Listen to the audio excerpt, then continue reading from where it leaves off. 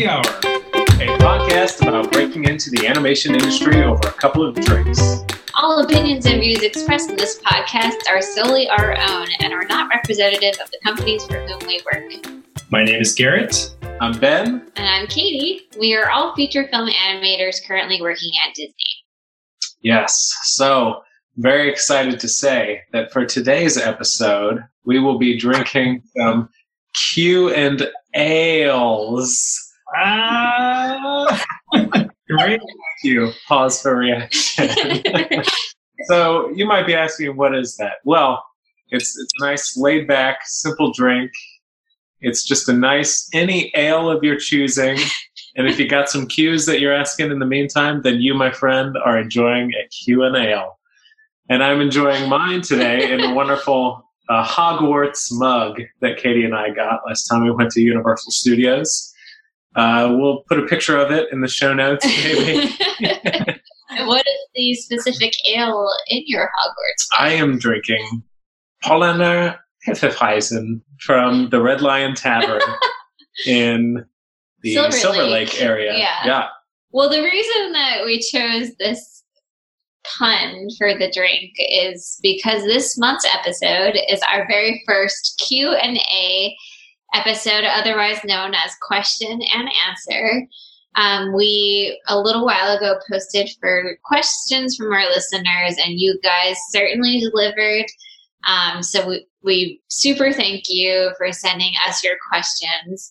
And we wanted to give a brief little disclaimer because since we are still very much in quarantine, the audio might not be so great, and we apologize for that. We are recording remotely. Ben and I are in Los Feliz, and Garrett's in Burbank, and we're on a video chat, so the audio is not as good as usual, but we still want to deliver you content. So thanks for tuning in. The information should be equal. But the information is A+.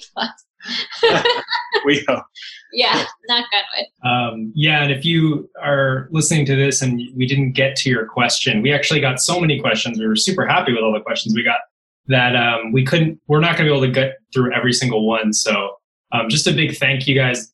Thank you again to all of you guys for sending in questions, and we definitely want to do this again. I think answering questions is like pretty fun to tackle these things, just because getting direct feedback from listeners, which is cool. Yeah, for sure. We can talk ad nauseum about any random little subject within animation, but it's when these you guys send in specific questions that's always really exciting. So we're going to kick things off with our first question is a fun, nice and easy one to get things going. From @Mary_animates on Instagram asks, if you could have worked on any animated movie, young or old, which one would it be? Fantastic. It's a really great question. I guess I can start. I kind of cheated with this one a little bit. I hope you guys aren't mad. Excellent. Starting things off right. Yeah, because the first one I thought of was 2D, and I can't draw.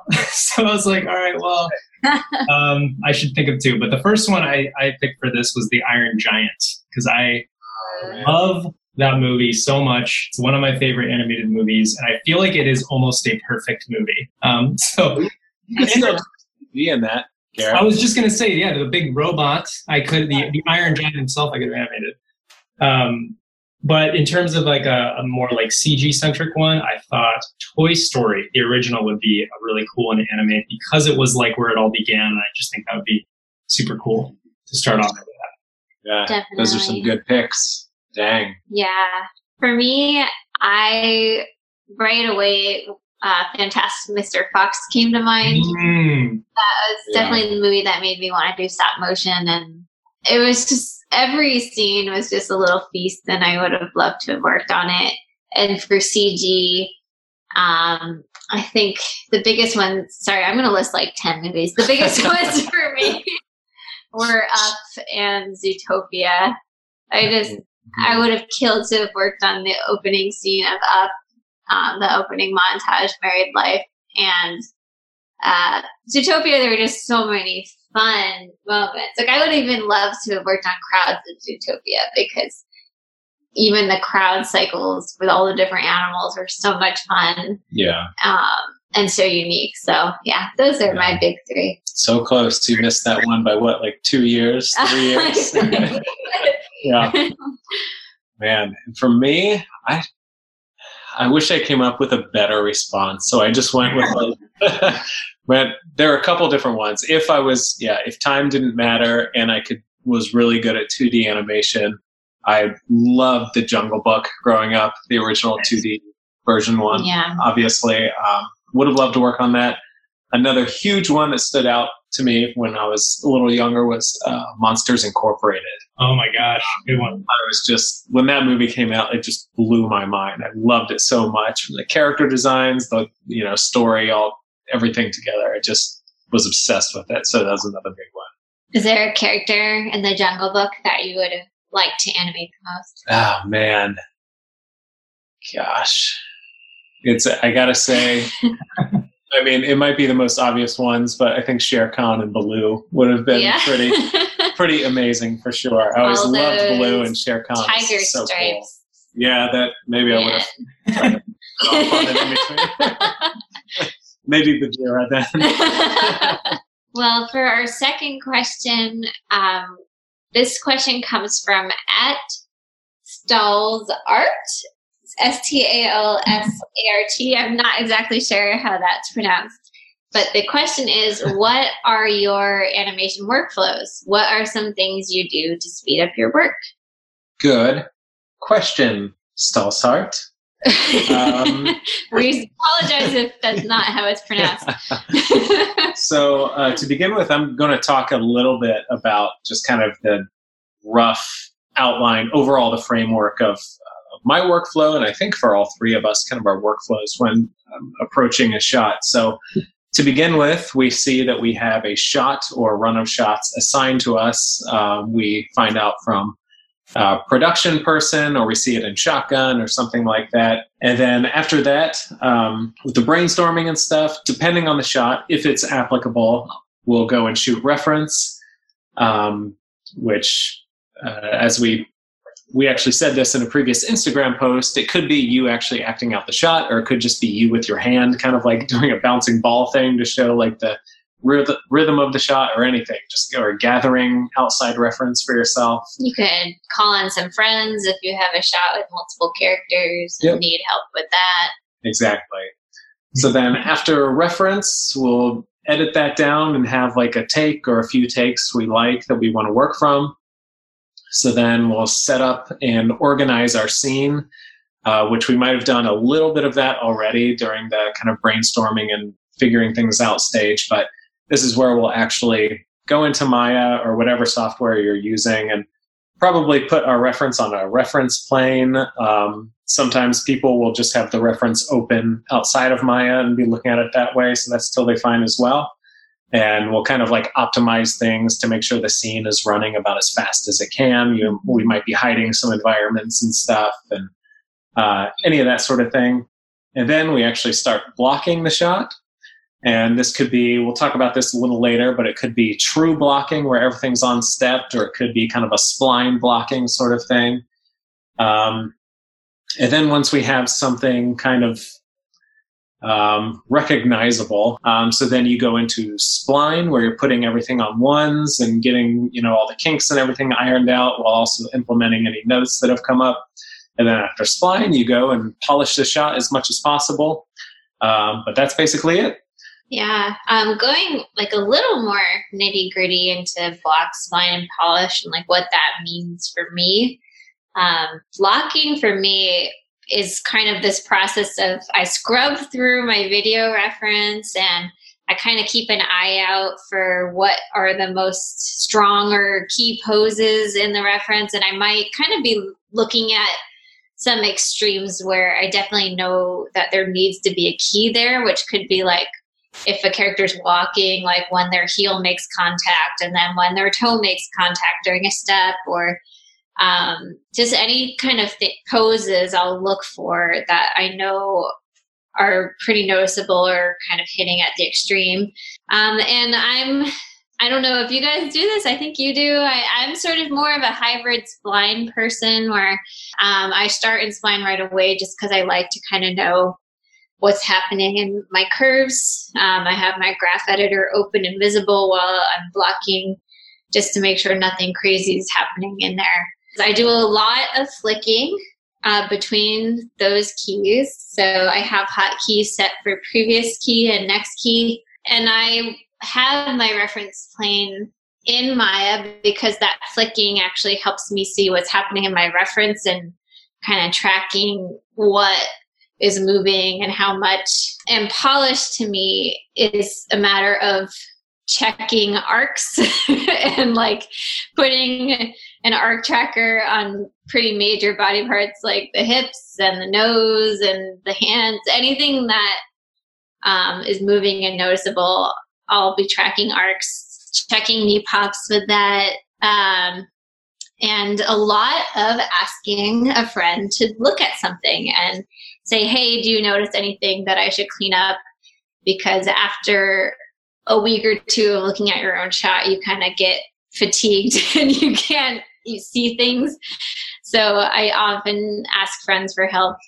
But yeah, those are kind of what block, spline, and polish mean to me. I think you guys did an amazing job just going over the workflow, and I agree with how you guys do it. I think I'm the same way.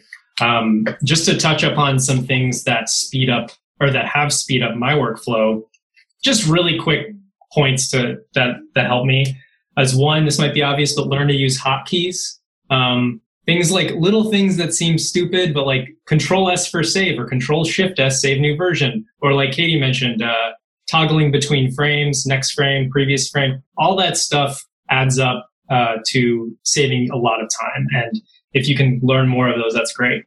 Another thing that both Katie and Ben touched upon are definitely explore different workflows. So if you're a person who typically blocks and stepped, trying out a spline approach might really, really speed you up. I feel like I've kind of gone back and forth with like starting out blocked. I used to only start out with stepped keys. Now I'm more spline first because I'm faster that way. But then some instances, like there's shots where block first is better. So just experiment with different workflows that you're not used to, because you might surprise yourself. You might find a better, more efficient way of working. That's one thing. Also, be on the lookout for new tools like Animbot, EB Worldspace. Like, be on the internet looking for new tools that your software uses, because seriously, not only can it have a profound impact on your workflow and like the way you animate, but it can just speed you up so much. I mean, we all kind of like geek out about the latest tools and stuff. Like, it's so fun to find out different things to help in that respect.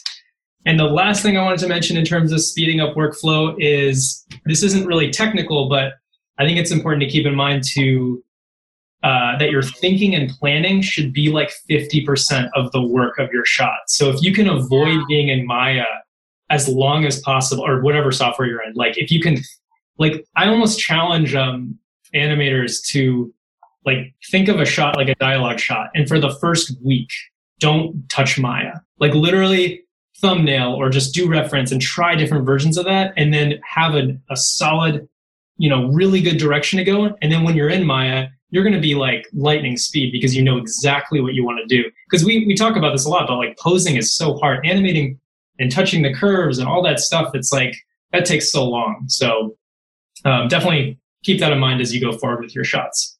Yeah, that's such a good point. All right, so for number 3, we have a fun one by Rachel_0310_1996, which might be a birthday, not totally sure. But it's what activities do you do that aren't physically animating that help you be a better animator? That's a great question. I think the number one obvious answer is drawing. When you draw, you are studying posing, you're observing people and animals, maybe at the zoo, and picking up on quirks of behavior and learning about anatomy just through trying to copy or even sometimes exaggerate what you're seeing by drawing on the page. Other ones that come to mind right away are actually studying music. I think a lot of us have musical backgrounds, and there's something about being familiar with rhythm and syncopation, which I feel like I apply when I animate in a weird way, where I can just kind of tell that I want things to have a certain rhythm. And I don't know if you guys do this, but when I play my animation, I have this weird like track going in my head where I'm going like do do do do or something, because I know like how I want it to feel and what I want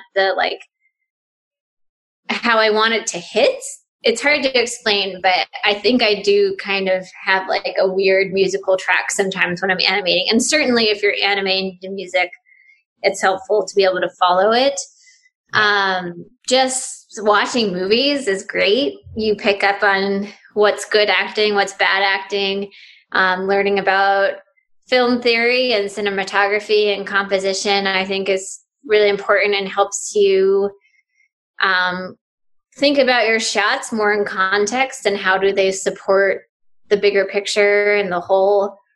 All of that is super valuable.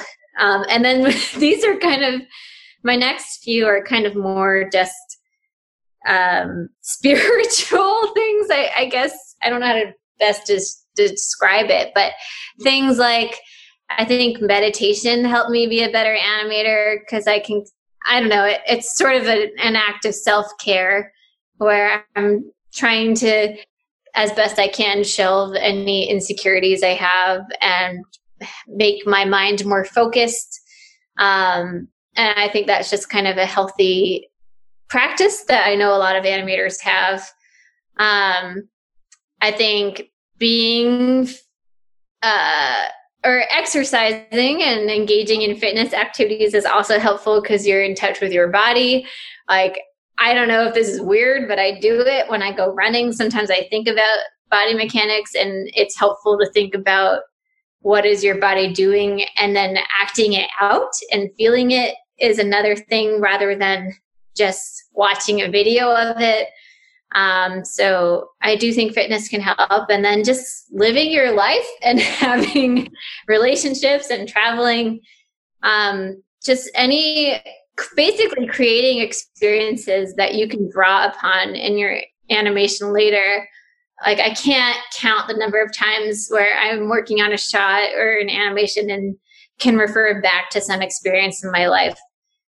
So it's so important that you get out there and cherish your relationships and friendships and have new experiences, because if you just sit on your computer all day and you never leave, like, you won't have those experiences to draw upon. Wow, I just really went on a long time. Do you guys have anything to add? Really good. Yeah, that's great. You think podcasting has helped you to be a better animator?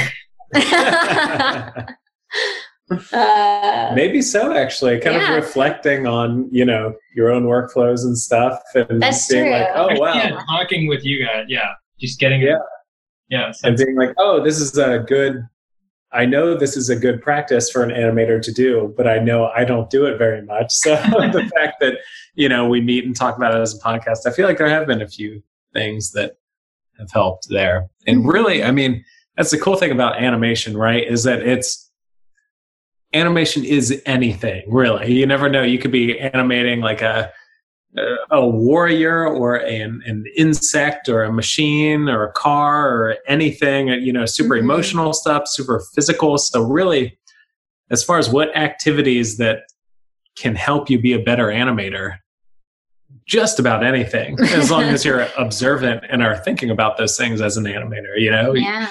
Going out and having drinks with friends and just watch your buddies and see what they're doing. How do they pick up their mug? Yeah, and what weird little idiosyncrasies they have, or, that's kind of a cool thing. That's why one of the things I most love about this industry is that, really anything is applicable. Yeah. Sometimes Reading I just watch Ben's face through the Zoom, and I just learn about appeal.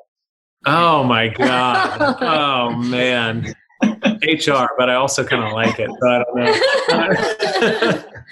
You guys can't see him, unfortunately, so we'll just have Thank to goodness. trust Just Garrett. imagine something appealing. We will not attach pictures.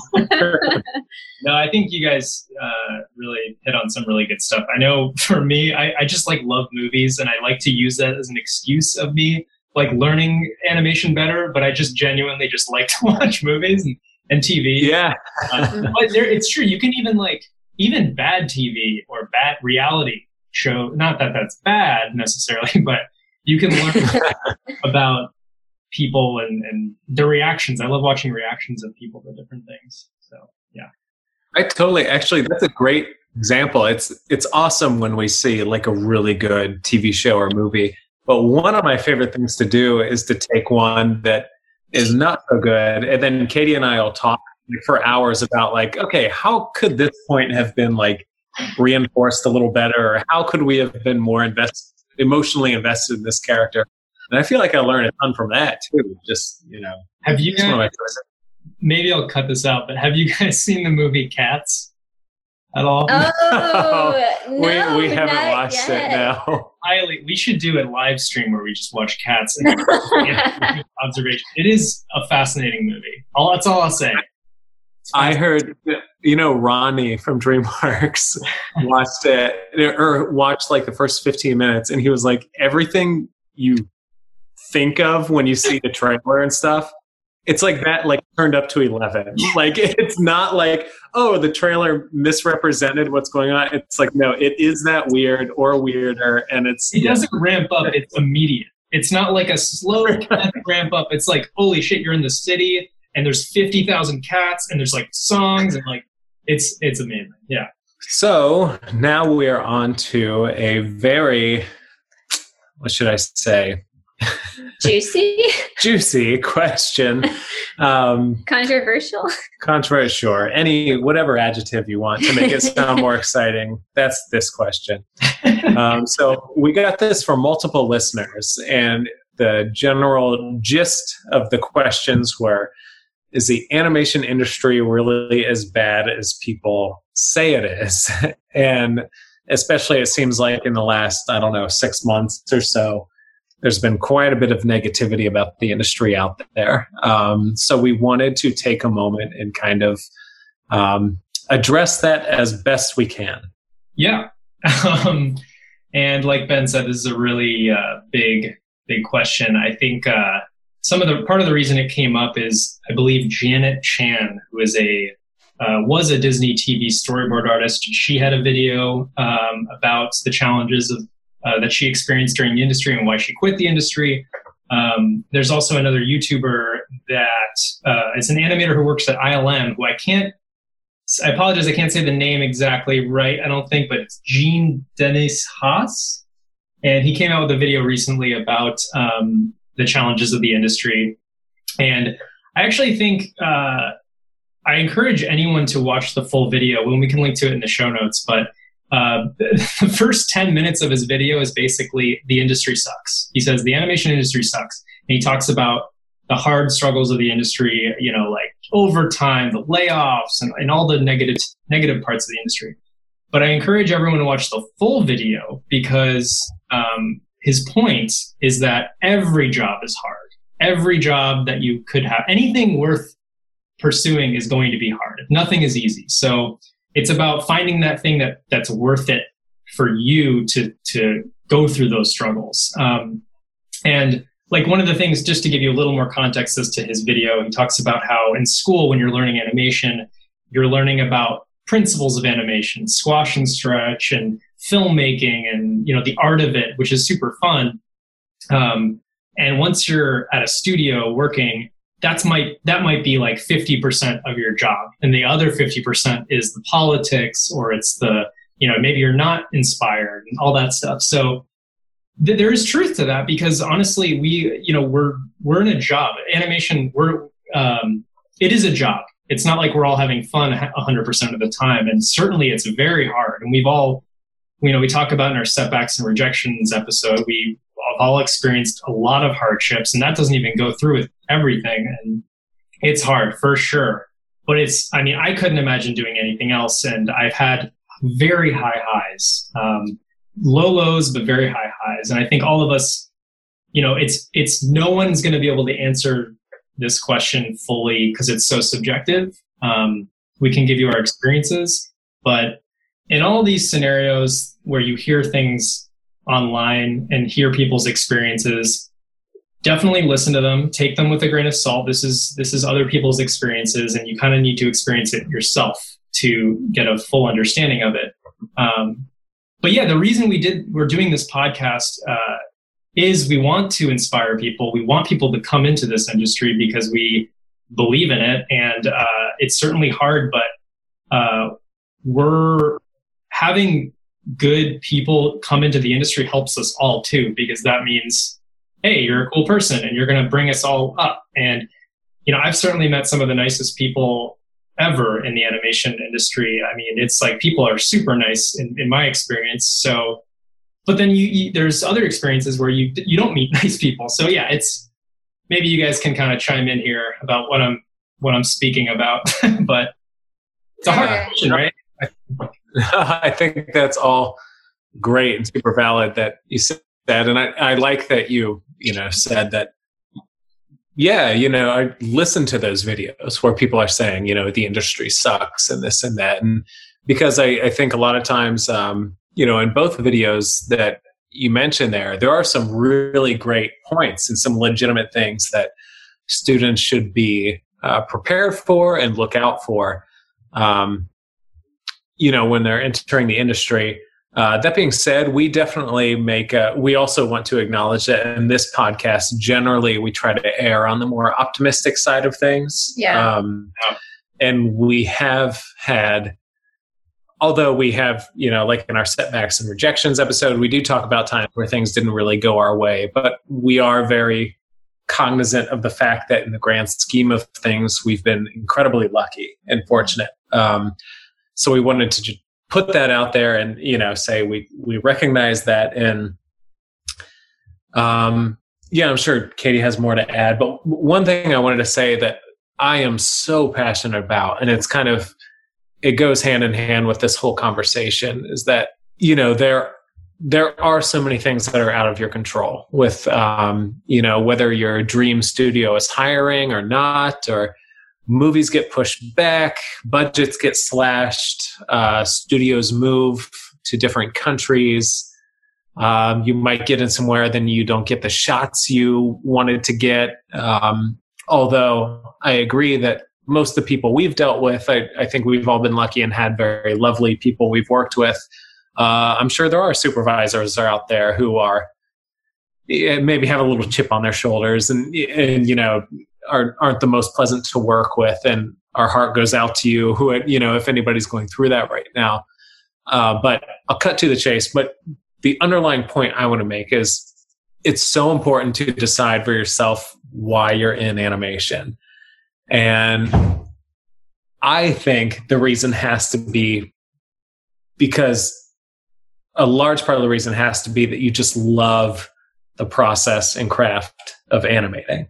Yeah. Because if you're saying, okay, I'm only going to be in animation because I want to work at Blue Sky, because I love the Ice Age movies and stuff, and that's the only reason I want to be an animator, then it's going to hit you so much harder when you have to work in some other field for a little, or some other, work at a commercial studio for a little longer. I'm giving these just as examples. I don't mean to take away from any, mean to prop up or take away from any studio.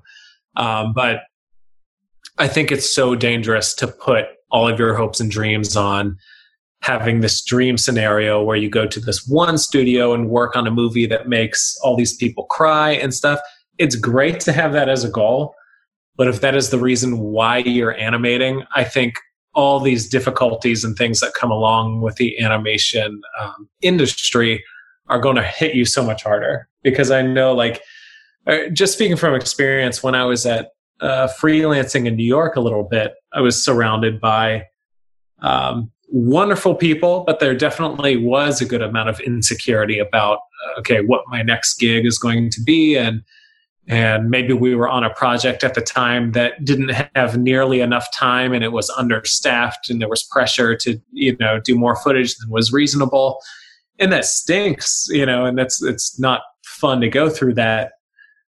But on the other side, I was also very happy and grateful to be able to be making a living doing animation, because I just enjoyed, like, even though it wasn't the best situation at times, I was like, this is really cool though. I mean, I'm making a living as an animator, and I enjoy when I'm actually in there posing the character and doing these things. So it's just something I'll wrap it up. It's not the most profound point, but I just think that first and foremost, you have to just enjoy doing animation, because yes, there are fantastic, wonderful things about the industry. Yes, there are super scary, super difficult things about the industry. So as long as you can focus on why you love it, and you have things that can keep you going outside of, even when job security maybe not be there for you, or you're not on the project you're most passionate about, you need something that's going to sustain you through that. And for me, I feel like that's just being in love with the craft and enjoy just doing this job for 40 plus hours a week.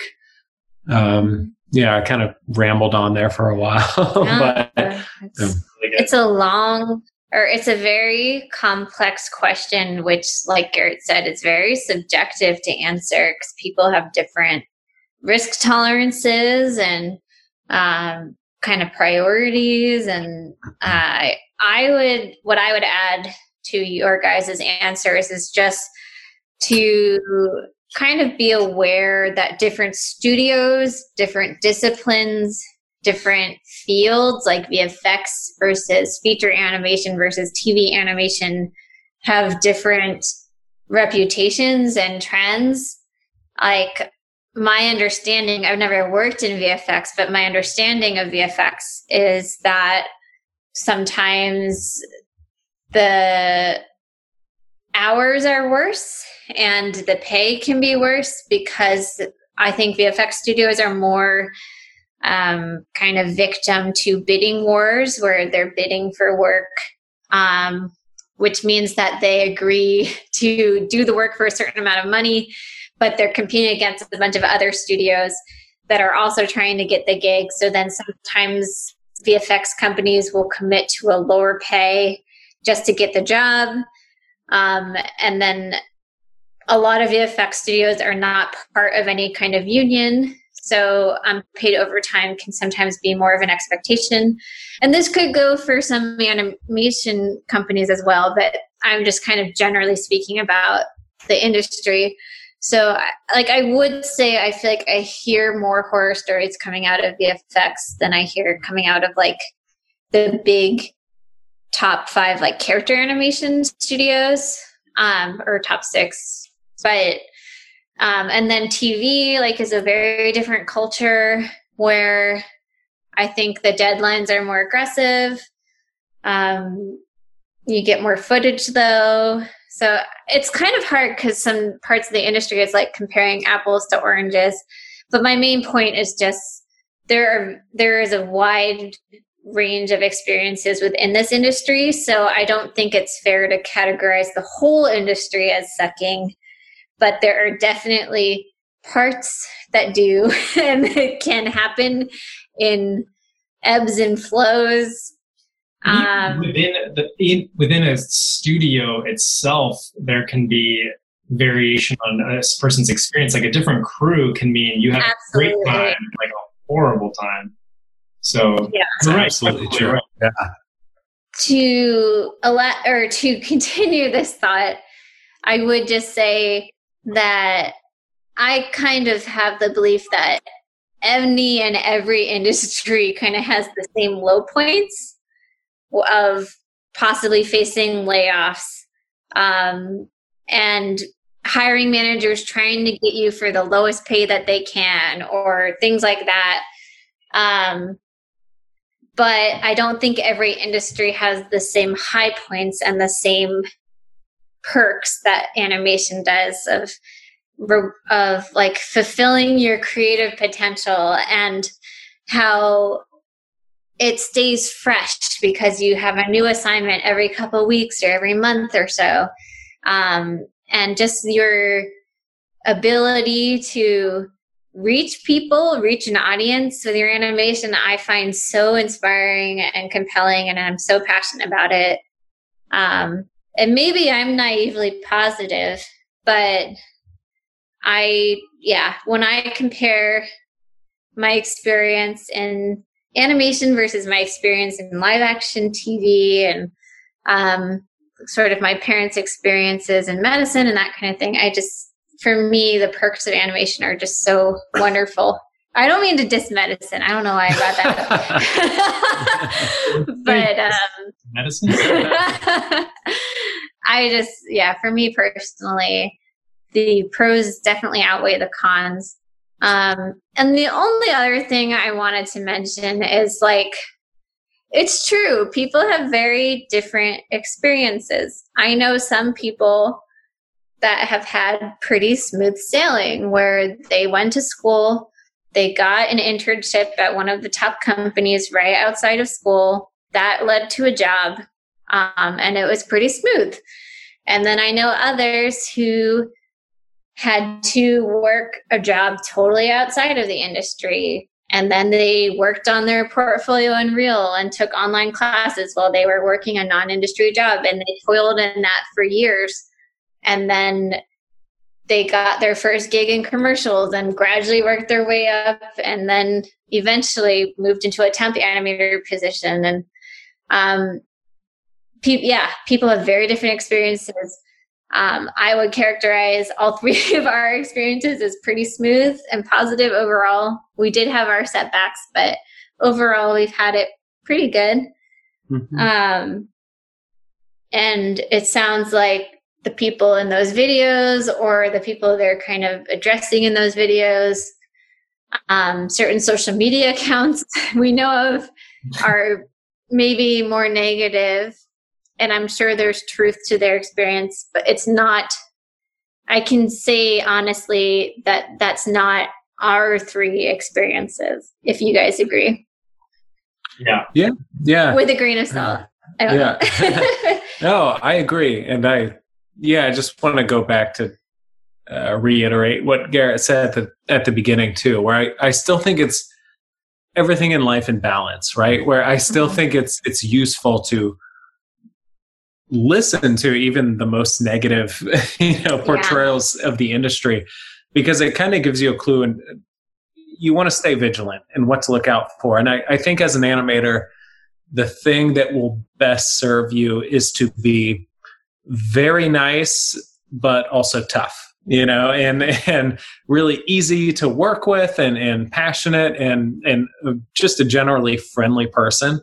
But then also recognize that animation is a business, and there are business people, and there are things going on that are outside of your control, and that a lot of responsibility falls on you sometimes to stick up for yourself, and to, before you accept a booking, say, hey, I'm not working more than 10 hours. And if it is, then it has to be time and a half pay or something. And to know to look out for that stuff, it's just half the battle. I think you can have a much more positive experience just by kind of knowing the pitfalls of the industry and knowing how to do your best to avoid them. And of course, everything is situational too. Like if you'll take anything, you got bills to pay, that's totally fair. We understand. You can't always be super choosy, but so if I tried to summarize everything, I would say the industry, there are some very bad parts of it. There are some amazing parts of it. All three of us have been very lucky and have had a great journey so far, knock on wood. And I think the best you can do is focus on what makes you passionate about animation, and be pleasant, but stick up for yourself. And I guess I want to say as well, like there's no shame in if this industry is not for you too. Mm-hmm. If somebody's like in high school and is figuring out if they want to be an animator, or if maybe they kind of want to do something else that just do animations and stuff on the side, that's totally fine too. It's like any discipline. It's not for everyone, that's for sure. But I think anyone can do it if they have the right mindset and put in the work. Anecdotally, like I talked about this in Setbacks and Rejections. Like I basically decided the stop motion industry wasn't for me because the challenges of that industry I decided were too difficult for me. Like I thought that it was very stressful, the kind of freelance lifestyle that stop motion animators usually have to have, of lining up gig after gig and moving to different cities for different gigs. There have been multiple times where my stop motion animation friends are actively looking for work for months at a time. And that can be a reality for other parts of the animation industry. And it's very real. And for me, that's why I pivoted to CG. I just knew CG work was more consistent. And that was a choice I made. And it might be a choice that you make about the overall animation industry. Mm-hmm. So we definitely don't want to sugarcoat it. There are difficult parts and you will make choices about how you feel about that. Mm-hmm. And it's definitely a reality, and it's a reality that we all three of us have like dealt with and addressed. So I just want to take a moment to acknowledge like there are genuinely difficult parts, and you'll discover that and you might react to it. And just one more quick thing to add about that is, yes, there are so many difficult parts about the industry, and you're going to go through a lot of difficult challenges and stuff, and it's going to be really hard, but there is absolutely nothing like showing your shot, to a group of people or to, online or something and getting a reaction, seeing people actually react, whether they're laughing at the shot or they're emotional from the shot. Like, to me, that's kind of like why I got into this, to filmmaking and animation in general, is like we're moving people. And it sounds corny, but it's like the highs are so high. Like when you get comments, you show in dailies or something and people are like, wow, you really did a good job on your shot. And those moments are like just super big highlights. So it's worth it. I think it's worth it. It's like, well, I never played baseball, but it's like, but it's just like baseball. It's just like hitting a home run or something, or it's like the best feeling in the world. And yeah, like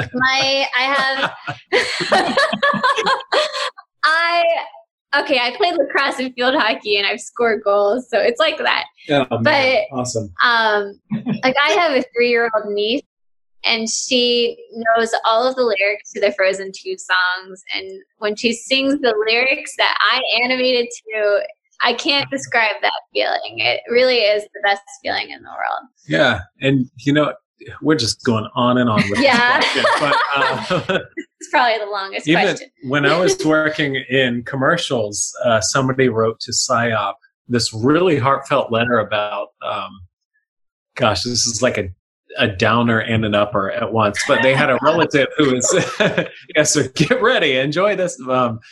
They had a relative who was in the hospital dealing with some sort of, sickness, and said one of the only things that were making them happy is they would see these goofy Cricket Wireless commercials we were doing with like these little dancing blob monsters and stuff. And they're just like, hey, we just wanted to pass along. This is bringing so much joy, even though it's a silly little thing. This character dancing alongside of, like more 4G LTE coverage than T-Mobile or Sprint. And that's so cool too. Awesome. And not that, that's necessarily the reason. Again, I still think, being happy just doing the craft, for me at least, is one of the most important things. But yeah, it is so cool. And you never know what you're doing might touch someone in some way. It's kind of icing on top. I thought Ben was going to talk about when he animated this Archer character. Archer. And there are all of these comments of guys talking about how hot she was. Wait, what was the game she's from? It's Clash of Clans. Yeah, we're going to have to post this. No, It's like a slow-mo shot of this Archer character releasing an arrow. And then there was like a string of comments where guys were talking about how sexy she was. That was amazing. Yeah, I was not expecting that. And I was like, hey, that's why I do it. For these guys. Turning on a bunch of anonymous internet guys. Hey, whatever floats your boat, right? That's right. Yeah, good times. All right. That was a song one. Yeah, I think we can put that one to bed now. Next question. This one I think will be pretty quick. From @LYC Arts. Could you get into the industry purely off of your work with no art degree? I'll take a moment to answer this. Yes. We do have a good, I think, Katie, you should do the caveat since you were the one who thought of this initially. But generally, yeah, no one cares. Like I said, Katie and I technically have master's degrees in animation. I think out of the close to 70 animators at DreamWorks when I was there, I think maybe 2 people knew that. And then at Disney, unless any of the animators are listening right now, I would say 0 of them know. So, yeah, it's all about your reel. Yeah, I mean, there are even directors. I think the Bancroft brothers didn't graduate from college and they have high school degrees. So they definitely didn't need art degrees to reach the highest level of animation. One was a director and one was an animation supervisor and have directed other projects. So definitely not a requirement. As we have said pretty often in the podcast, your portfolio and your work is definitely the most important thing when you're applying to a job.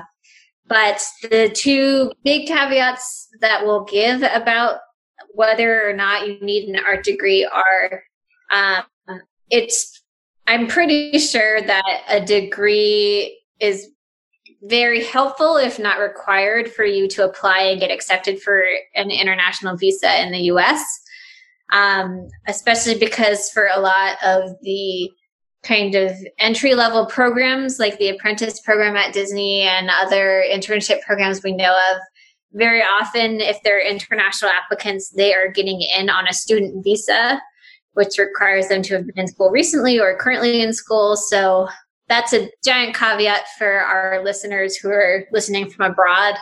And the second caveat is just if you eventually want to teach in a university, most universities highly prefer that you have a degree. So that's something to keep in mind if long-term you're hoping to teach. Yeah.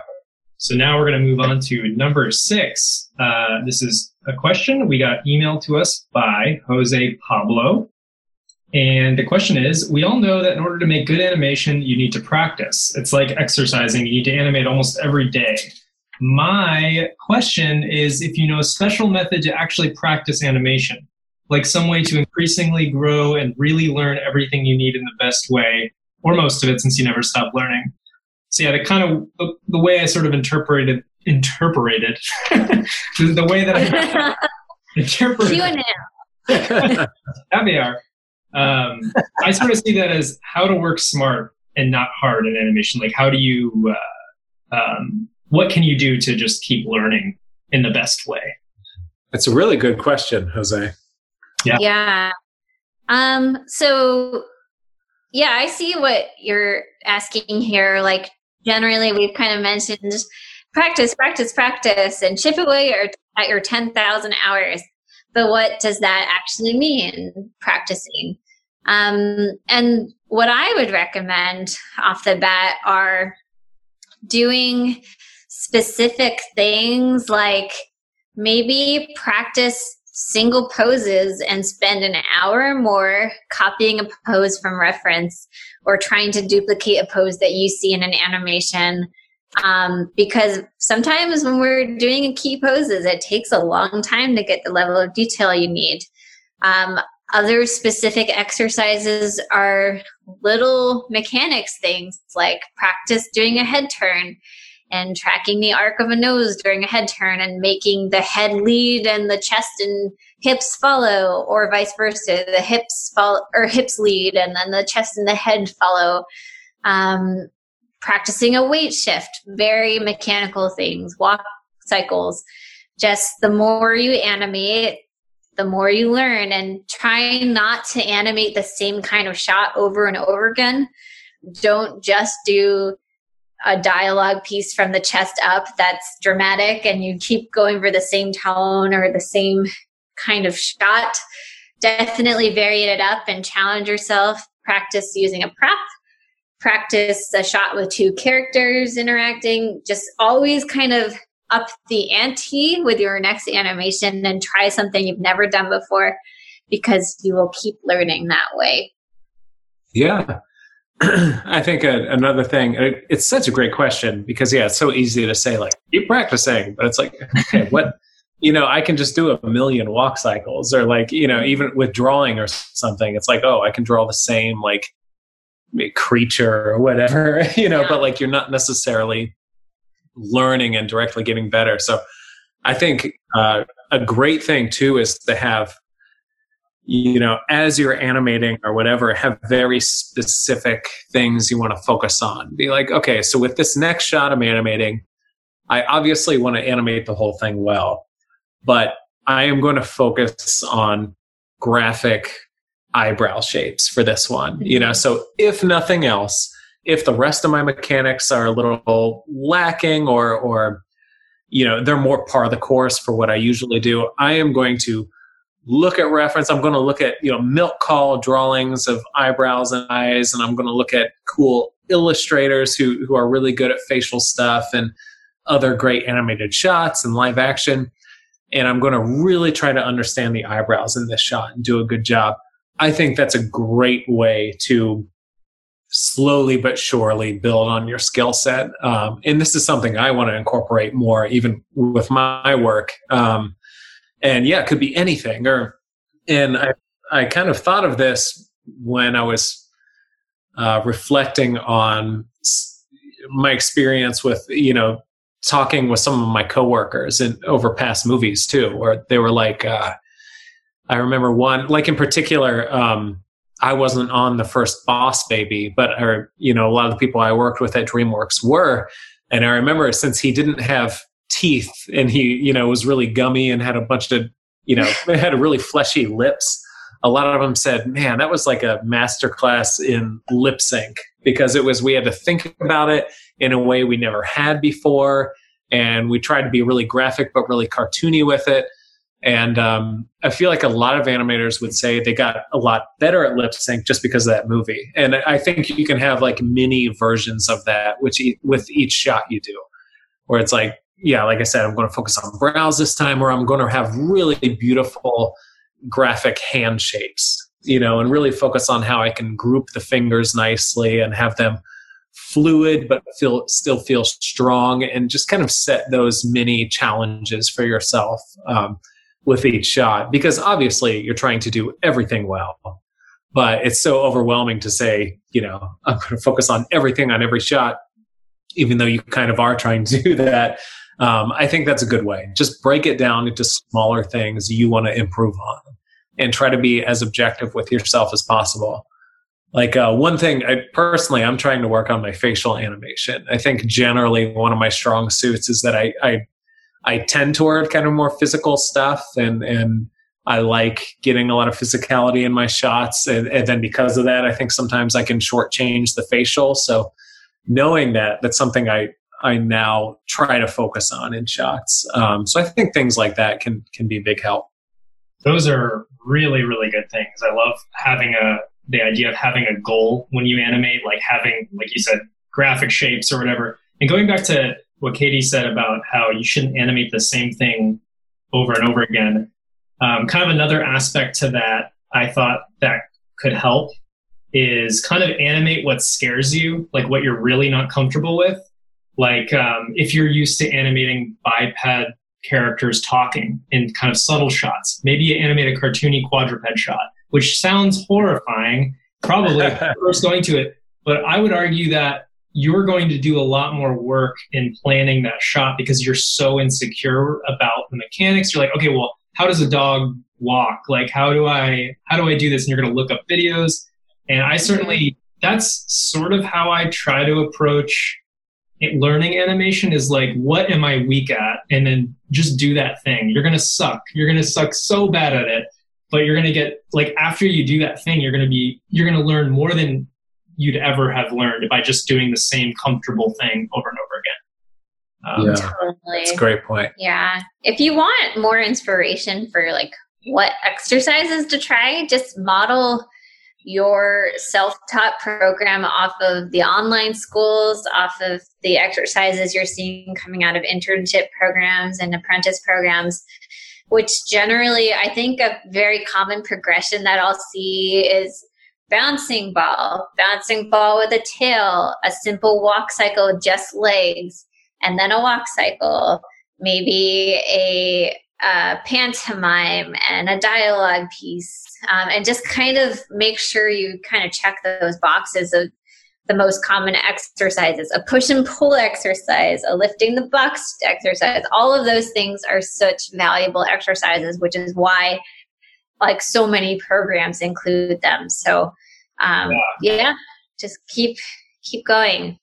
So now for number 7, this is from @ClaireIngram_art. Do you have any advice on how to develop a portfolio while working non-industry jobs after college? Great question, Claire. Really good question. I actually don't have much advice about this, but I can just say basically it's really tough because I've been in that situation, and finding a balance between working on your portfolio and not burning out from doing all your normal work in addition to working on your portfolio, that's like super hard, and it's very personal, and you have to figure out a kind of a system that works for you. I know when I was working in games, I was taking a class at Anthem School, and I could really only work on it on the weekends. And that kind of worked for me, where basically 40 hours a week I was at the game company. And then I worked a little bit on the weekend, or I worked like 16 hours, I think, on the weekend. So it was a lot. It was hard.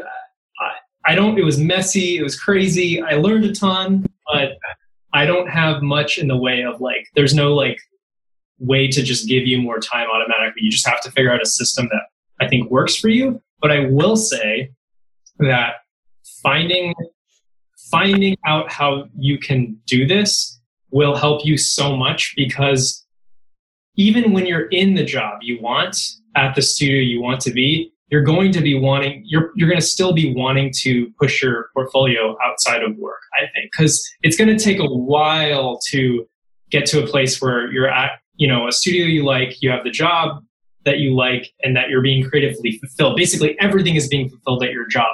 More likely than not, you're going to be at a studio and you might not be getting the shots you want, or maybe you want to get some other position or whatever. It's just the earlier you figure it out, the better, is my point. And so I think whatever it is you have to do, try to figure it out, and because it will benefit you throughout your entire career. Yeah. I would agree with that. I kind of went through something similar when I was a PA, and I was thinking about transitioning into animation. And I worked on my short film in CG on the weekends, and I wasn't shy about using my sick days and vacation days to work on it, because that's time that you're kind of allotted to have off. Hopefully your job gives you some of that paid time off.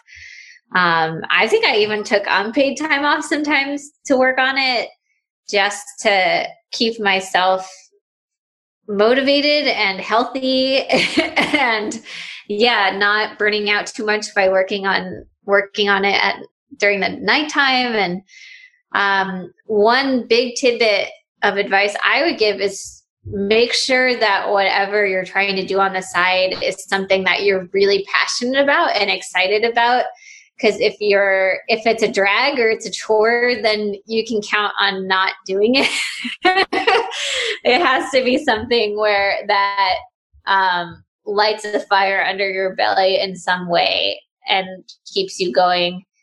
for those times when it's tough. And the only other point I would make is just it's helpful to know of stories of other people who have done it and succeeded. So I know of plenty of people who also worked in production in jobs that they weren't creative, and worked on their portfolio on the side for even periods of time as long as 6 or 7 years. So you're not alone if this is something you're dealing with. And it's a marathon, not a race, like we said before. And it can feel, you might have low points. You might have points where you even quit. But if you come back to it and you just kind of try to keep seeing that light at the end of the tunnel, you'll get through it, hopefully, and it will be rewarding. Yeah. I think the best thing, like Katie said, it's a marathon. Just chip away, whatever you can do when you're working another job and trying to do extra schooling on the side or extra project on the side. Doing anything is so valuable. And, obviously I think it's great to set goals for yourself and say, I'm going to put in X amount of hours, but honestly, anything you're doing is better than nothing. And just take heart in that fact. I remember even when we were in school and feeling really burnt out and stuff, or pretty fresh out of school and trying to do classes on the side and stuff to learn more, we would say, okay, I have to force myself to open the file and set one key. And that would be it, and we'll say, okay, if we do that, we will consider ourselves a success for the day. Yeah. And I wonder if you can hear our cat scratching. Yeah, our cat has been eating in the background. And so we apologize if you picked up on any of that. Also, I meant to say it's a marathon, not a sprint. Yeah, not a race. Whoops. I was going to call it, but I think we all know. Sorry. But I say that with the really small goals because just speaking for myself, I'll often set big goals and then become discouraged when I don't do it. Okay, I'm going to do a cool drawing every day and post it, and that, and then it just doesn't happen. And I'm like, oh, whatever. But I remember, like I said, when we were in school, just having those super, really attainable goals, okay, just open the file, set a key. We would usually end up doing more than that anyway. Right. Whereas I feel had we said, okay, every day we have to work on it for 4 or 5 hours, we definitely would have skipped days and not have worked at all. So, I think keep your goals attainable. Kind of have, those 2 levels of goals, your overall life goals and stuff that are, the bigger things, and then those little things that'll motivate you day to day or week to week. All right. Moving on to question 8, coming to us from @JoseGranera19 on Instagram. Can you show us your student reels? Jose? Yes. Technically, we already have. Yeah. But we're not gonna call you out on it, Jose. It's okay. You can come to the podcast at any time and see. So I would say check out I believe in episode 1 show notes. Yes. We have our student reels on our website. And then if you're just interested in general reel information, I would say check out our episode with Guillermo Carriaga, where we talk about all things related to demo reels. So the information is there. Check it out, my friend. I would also just add that we're all pretty easily stalkable if you just search our names in demo reels. And then you can probably trace the history of our work on Vimeo and YouTube. There you go. Yeah, find us that way. So here's an invitation to stalk all 3 of us. Worry not at Jose Granera. You can find us everywhere. All right. Number 9 from @Erkman7. How have you dealt with self-doubt when you didn't think your work was good enough? Fantastic question.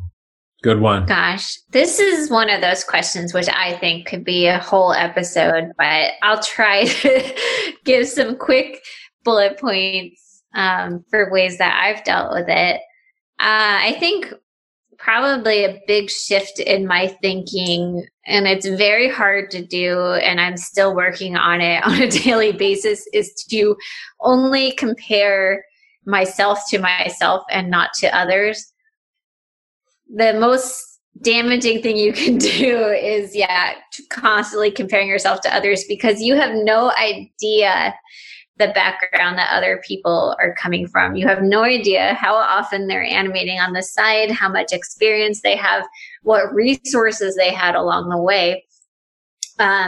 So it's just not helpful.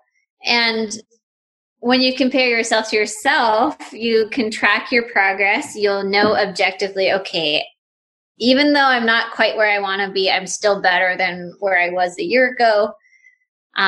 So as much as you can, try to divorce that. And I'm about to seemingly contradict myself, but my next point is, don't compare yourself to others, but you can. Something that I do is I track others' progress, and occasionally you'll find accounts online of animators who have kept every demo reel they've ever had. And for me, it's helpful to see a very senior animator and their first demo reel, just to kind of know, okay, everybody has to start somewhere. Everyone was amateur at some point. Everyone was a student. And just knowing that you still have a chance to get where you want to go, and it just takes time. I think that is a helpful reminder. So I know this kind of sounds like comparing yourself to others, but it's more like comparing it's more that you are understanding that it takes time to learn this, and everyone else takes time too. And I don't know if I'm phrasing this very well. No, yeah. Does that make sense? Yeah. Okay. I think I like what you're saying, because definitely in past Instagram posts and in past podcasts, we have said it can be confusing, because we have said you need to be able to objectively compare your work to others' work. Yeah. And that's true. When you're going for jobs, you want to be able to do that. But, everything in life and in your career, it's all a balance, right? You want to, when you're feeling discouraged, that is not the time to start comparing yourself to everyone around you. For very practical reasons, it's good to be able to compare yourself to others' work to see okay, these are the skills I need to get this internship or job or whatever. But when you're feeling super discouraged, just look at yourself and see, okay, a year ago, I had only done this many animations. I, was struggling with this, but since then I learned this, this, and this. And my most recent shot or the shot I did, 2 shots ago was better than anything I did, a year ago. I say that because not every shot you do is going to be the best shot you've ever done up to that point. But I think it's, you have to know when to, compare yourself to others versus yourself. You got to know when to not look at everyone else's profile in Instagram and how amazing they are, and, just to focus on your skills. Yeah. So, yeah. And for me, I directly combat self-doubt with action. I will say, oh man, I'm feeling really insecure about dialogue. So you know what? I'm going to practice dialogue on the side. Or I feel really insecure about my workflow and I don't understand this tool or how to do this. So I'm going to reach out to my mentor and ask my mentor for help on this and admit that I'm struggling. So try not to wallow in self-doubt and let it paralyze you. Try to have it motivate you and channel that sort of insecurity into your work, because the only way that you can get rid of that insecurity, honestly, is working. Sometimes I hate the weekends because it's so hard to show my shot on a Friday if I'm insecure about it. And the only thing that'll make me feel better is to keep working on it. Yeah. So I just say, don't pause. Just dive into your work and you'll feel better, because you know that you put in the effort and you put in the hours to get better.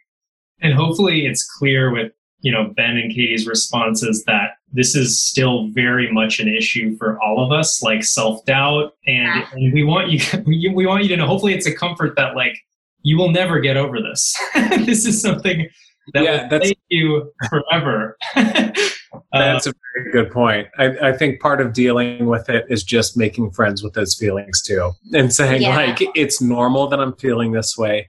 Everyone feels this way. Yeah.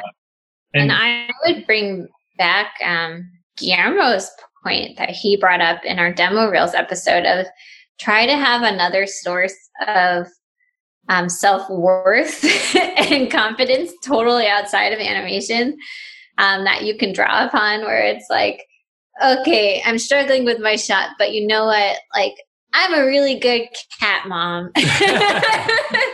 Or like, I went for an hour bike ride today and like, that's worth something. And I, cooked dinner for my friends or whatever it is. Just your work is not your worth.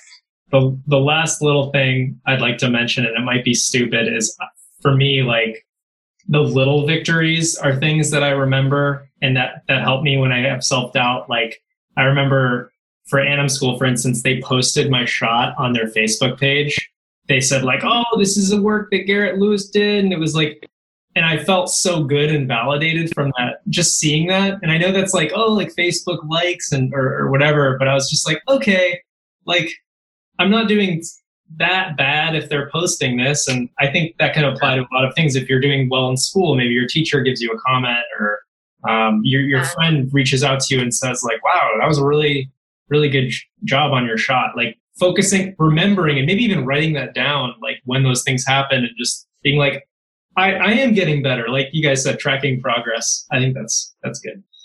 Yeah, that's a great point. One very like practical thing that you just mentioned is writing it down. And I will be honest and say I've kept a journal. Like I try to kind of write down my feelings, and somehow the act of writing things down makes you kinder to yourself, and you work through the tough struggles you're having. And what's really interesting too is when you read back something you wrote a few months ago or a year ago and you realize, hey, I got through that, even though at the time it felt like the end of the world or the most important thing that had ever happened to you. And then when you revisit it later, you realize, oh, I don't even remember what I'm talking about here.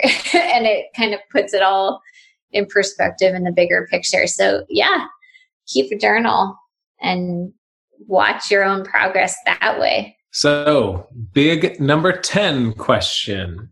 So this is from @AECH Draws. They're looking for advice for senior films or group projects in general. Very good question. Amazing question. And oh my gosh, do I have a lot of thoughts about this. And I do think I would love to at some point do a podcast episode on like films or something like that. But I'll try to make it really quick. Let us pause for a second. Yes. Our co-host, Garrett Lewis, just recently posted his short film Brush. So you could not be asking a better person than this guy right now. So first of all, let us give Garrett another, Katie just gave one, round of applause. Congratulations, Garrett. Thank you very much. I'm doing the horn because it's deserved. It is deserved. It's quiet. There you go. Garrett, write this victory in your journal tonight. Yes. All right. Amazing. Thank you for that. But yes, I would love to do like an episode on, film tips, but to kind of simplify it, super simplify it, I would say the biggest piece of advice I have for senior films or group projects is just keep the film as small scale as possible, meaning limit your amount of characters, your environments. If you can do one character, one environment, like one prop, I know it sounds crazy, but just limit yourself to as few things as possible, because the more characters you have, the more environments you have, it's exponentially harder to get the thing done. And you limiting yourself will actually help, I think, make the story better, because you're going to find creative ways to, make it work. So I definitely think that's, if you can take one thing away, small scale, small scale, small scale. And then I would say also, second thing is try to rely on as few people as possible. Like ideally you could finish the film if other people left for whatever reason. So try to do that. I know that's hard because there's so many facets to films with like rigging and texturing and everything, but if you can do that, that's great. And I mean, I have a ton of more to say on this, but those are the two big things. But that's great. Garrett has already said it, and I'll just reiterate it. Quality over quantity. Be mindful of scope. We heard it when we were students and we didn't listen to it, and then we paid the price. It happens to everyone. Simple, simple, simple. I'm reminded of one of my favorite Pixar shorts is Jerry's Game, which is like the first Pixar short. It is one set. It is one character playing two characters, and it's amazing. Yeah. And that's a fantastic story, so you can't argue with the fact that simplicity can lend itself to an amazing story.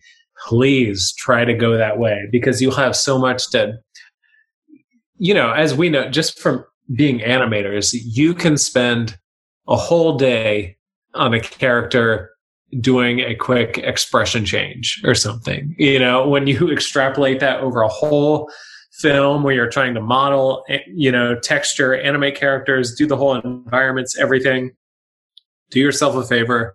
Please go simple. Yeah. I mean, do not expect to be able to make a short film at all on the scope of any of the shorts that the major studios have done. Recognize that those shorts have crews of like 50 people that are experts in their fields and quite possibly cost millions of dollars to make. So do not have that expectation going in that you're going to do anything on that scope. And if you see student films coming out of various colleges, pay attention to the credits list. If it's a student film that was made from one of the top colleges in France and the credits list has like 20 people, know that it takes those 20 people to finish the film versus a simpler student film that has 2 people.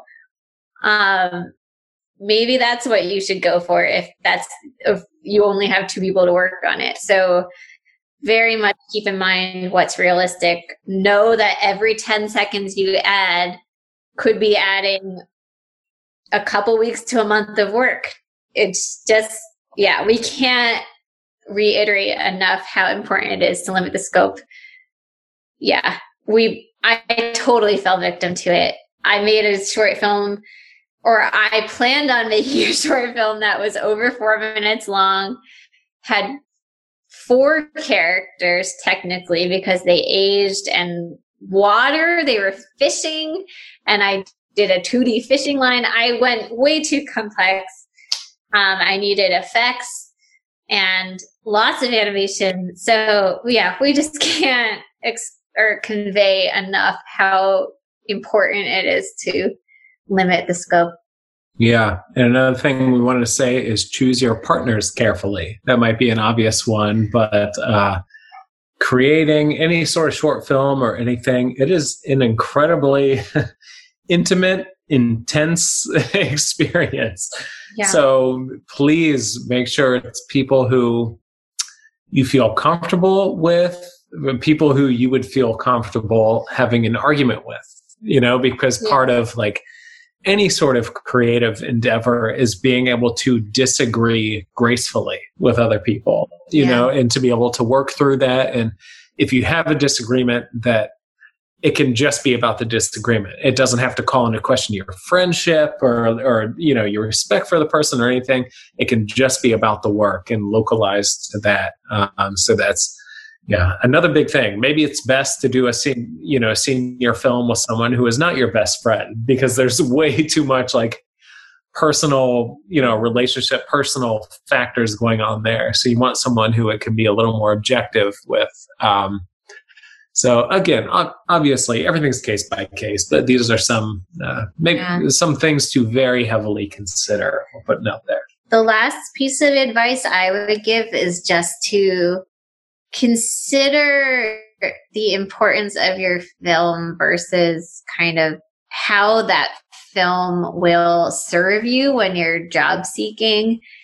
Like, if you know that you need to get a job as soon as you graduate, I would just think heavily about, okay, how can this film serve my portfolio? And maybe, I know it sounds terrible, but maybe kind of shelve your like auteur instinct to be like, this is my like very personal project and I'm okay going super experimental and avant-garde with it.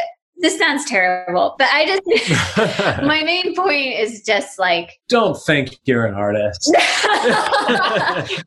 I just kidding. JK. I just think it's an important consideration. If you're going to be putting months or years into a project, it's worthwhile to consider how that project will serve you on the job hunt. Yeah. Very well said. So for question number 11, this is from Uma via email, directed at our very own Katie Lowe. Ooh. Oh. I feel so honored. And I feel so slighted. But just kidding. You mentioned earlier in the podcast that you've been able to experience working in different departments in the pipeline throughout your career. For example, story, lighting, editorial, animation. Uma, good job. You've been listening very closely. Homework. Yeah. And then Uma asks, what has each of these experiences taught you and how have they helped you in your journey to become a CG animator? Wow. That's a great, very specific question. Thank you. What I would say is story and editorial taught me to kind of contextualize my animation and very much keep an eye on the big picture and not get lost in my own specific shot, but make sure I'm paying attention to how is my shot serving the story overall. So maybe I have a simpler shot and it's not the right moment to make it something big and broad and elaborate. And it really is just supposed to be a simple, quiet moment that serves the story. Because I think as animators, it's easy to kind of fall into the trap of, oh, I have to make this shot the craziest, most elaborate, most animation-y shot that I can make it. But it's not. Ooh, oh, we think I heard a firework outside. Hey.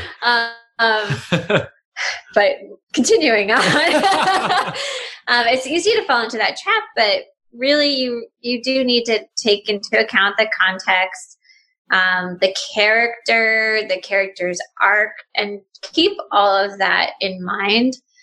And you do appreciate kind of the evolution of a story when you have exposure to seeing how it's brainstormed and even how it's recorded. And you do have this sense that everything in an animated movie has been decided specifically, like every piece of dialogue, every sort of camera angle and that kind of thing. So I think it helps you, contextualize your shot and just kind of have appreciation for the film as a whole. And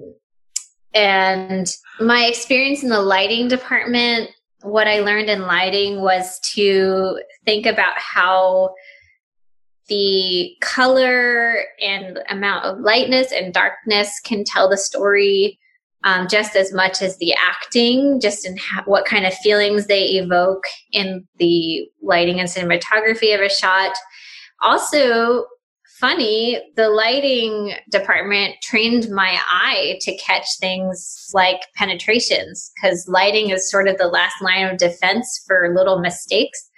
So I kind of learned to do this thing that my lighting or head of lighting used to do, which is I learned to kind of look at one character at a time, one quadrant of the frame at a time, and just look for any little mistakes I can, checking all of the hand contacts, the feet contacts, anything like that. And when you focus your eye does get better at catching little penetrations and things. So that was kind of a funny thing that was sort of a side effect of being the production person and lighting. And I remember I actually had a moment where I was in a room with like all of the supervisors, including lighting and environments and the layout soup, and I actually caught a penetration that nobody else caught, and I was very excited that I spoke up. And I was like a lowly little PA at the bottom of the totem pole, but it was a very proud moment for me. And the last department, actually, there were 2 more departments I worked in. Wow, I worked in a lot. I also worked in the effects department, and gosh, if anything, I just learned to appreciate the work of other departments and seeing how all of these departments really add up to the whole of conveying the story. So effects was great because I learned how important it was to collaborate with the effects artists and how much it really helps just the overall process to reach out to the effects artists and let them know what you're planning. And I actually had a shot as an animator where Elsa was falling through the sky and crashing into the ocean in Frozen 2. And what I animated was technically faster than possible in gravity, and the effects artist simulations were based in real world physics. So like they couldn't match my animation. So we had a lot of back and forth, and I knew to kind of work with them because I had already been in effects as a PA. I'm kind of droning on here, but it's all kind of just adding up to like being appreciative of other departments and knowing that everything helps convey the story. And this goes for Tech Anim. This is the last department I'll mention that I worked in. And Tech Anim at Disney is like the cloth and hair department, and they also actually do a ton of silhouette work, which you might normally attribute to the animator. And they'll make cleaner sort of like creases in the neck or armpit areas. They might clean that up if the rig can't support it. And I feel like Tech Anim helped me appreciate frame by frame animation and making sure that every frame was clean, every frame was graphic in some way. Because when I was in Tech Anim, that was Wreck-It Ralph 2, and Ralph as a character was a super graphic character, and they were always paying attention to how can we make sure that he stays cubic and doesn't become too organic and, and that kind of thing. So yeah, Tech Anim helped me appreciate, like, we're going to single out a frame of animation and clean it up.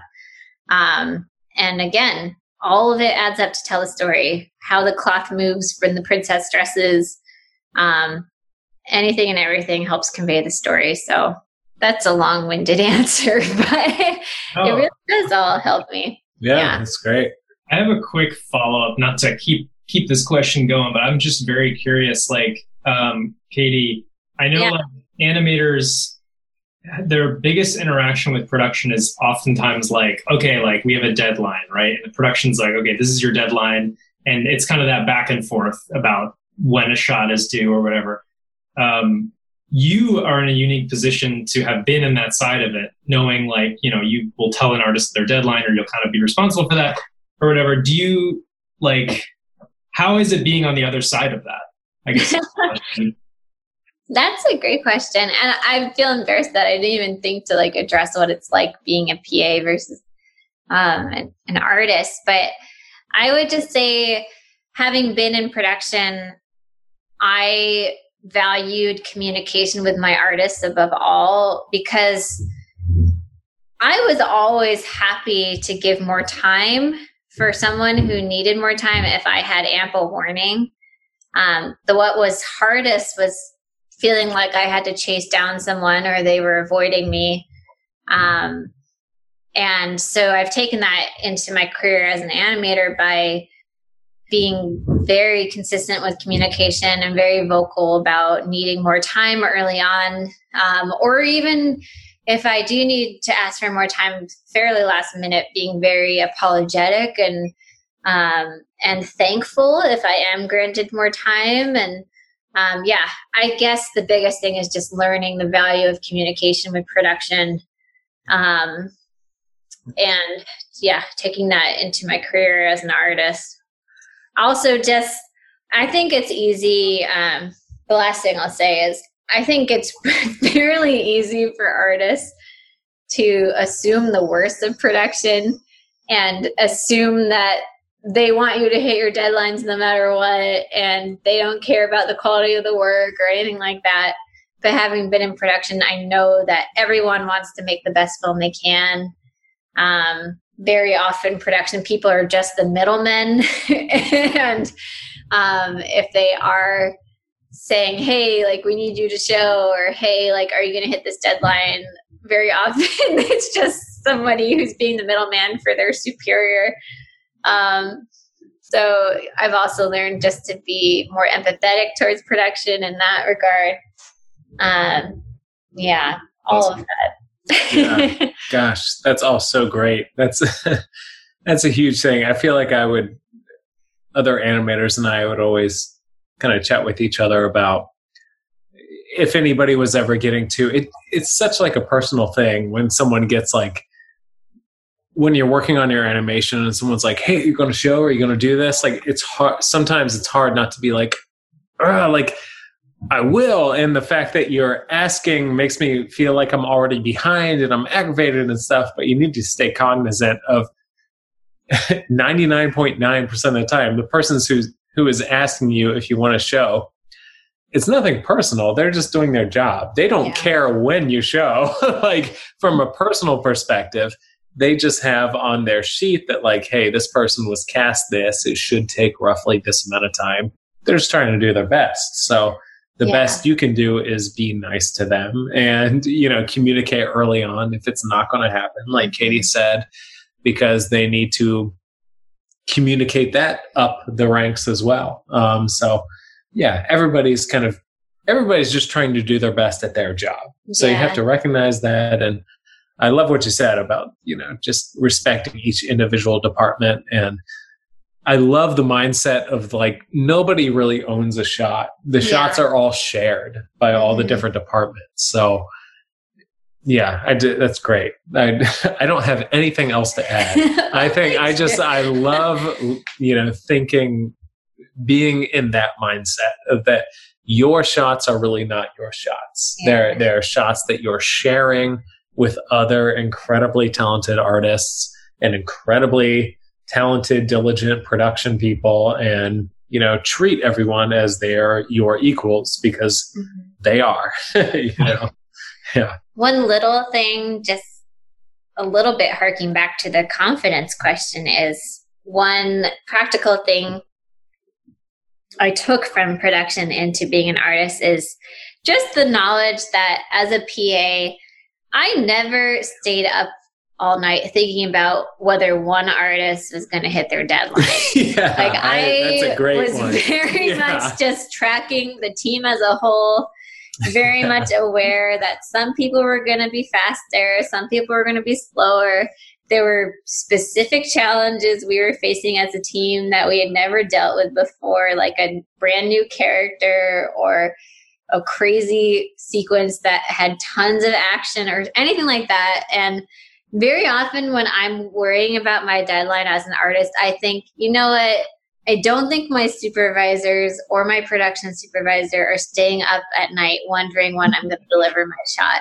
So I actively remind myself of that fact all the time. That is such a great point, because I think that's the first place you go to as an artist. You're like, oh my God, I have to tell Katie I'm going to be a day late.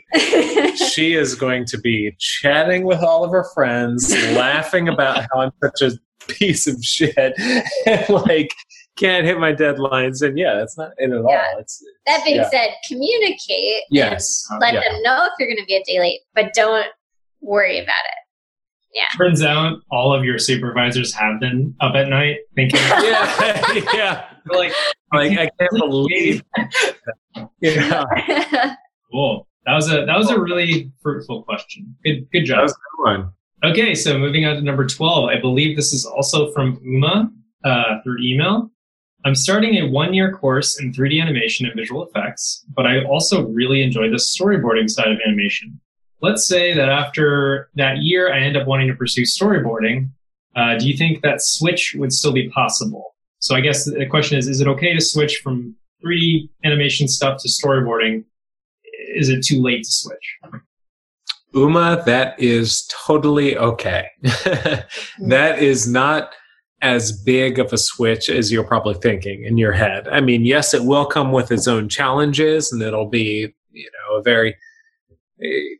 I'm sure will come with its own insecurities and, difficulties, but you can totally do that. And there are multiple. We are going to talk about 3 people we know who have made that switch after working as professional animators for multiple years. But even if you're just in school, I mean, that's nothing. That's totally okay to make that switch. It's totally okay to make that switch if you're studying medicine and then want to go into storyboarding or anything.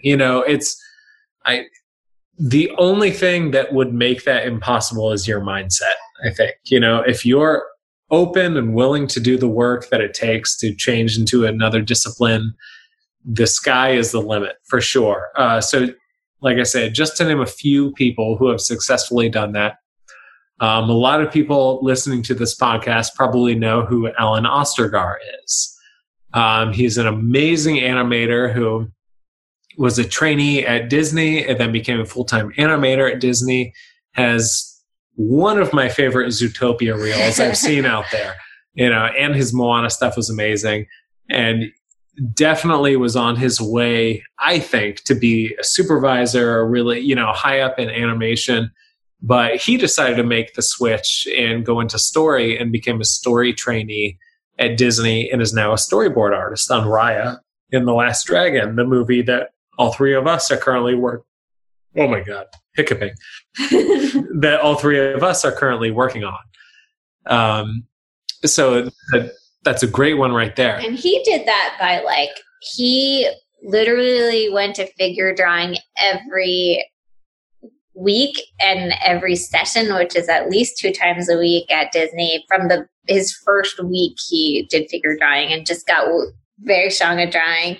Yeah. And then there was kind of a slow down period when they postponed the Ralph release date for Wreck-It Ralph 2, and he took that time during the slow period to really work on his storyboarding skills and strengthen them, and worked and got feedback from the story artists at the studio. So it's not something he did without putting any work into it, but he was able to make the switch. Yeah, he put a ton of work into it for sure. Actually, I remember we were going to hang out with them one night, him and Cynthia, and then we were like, oh, we're kind of busy, we have this going on, and then they were like, oh, actually that works out because Alan's busy working on his story reel. Yeah. And that was when he was already a very successful animator. So yeah, it's totally up to you what you're willing to put into it.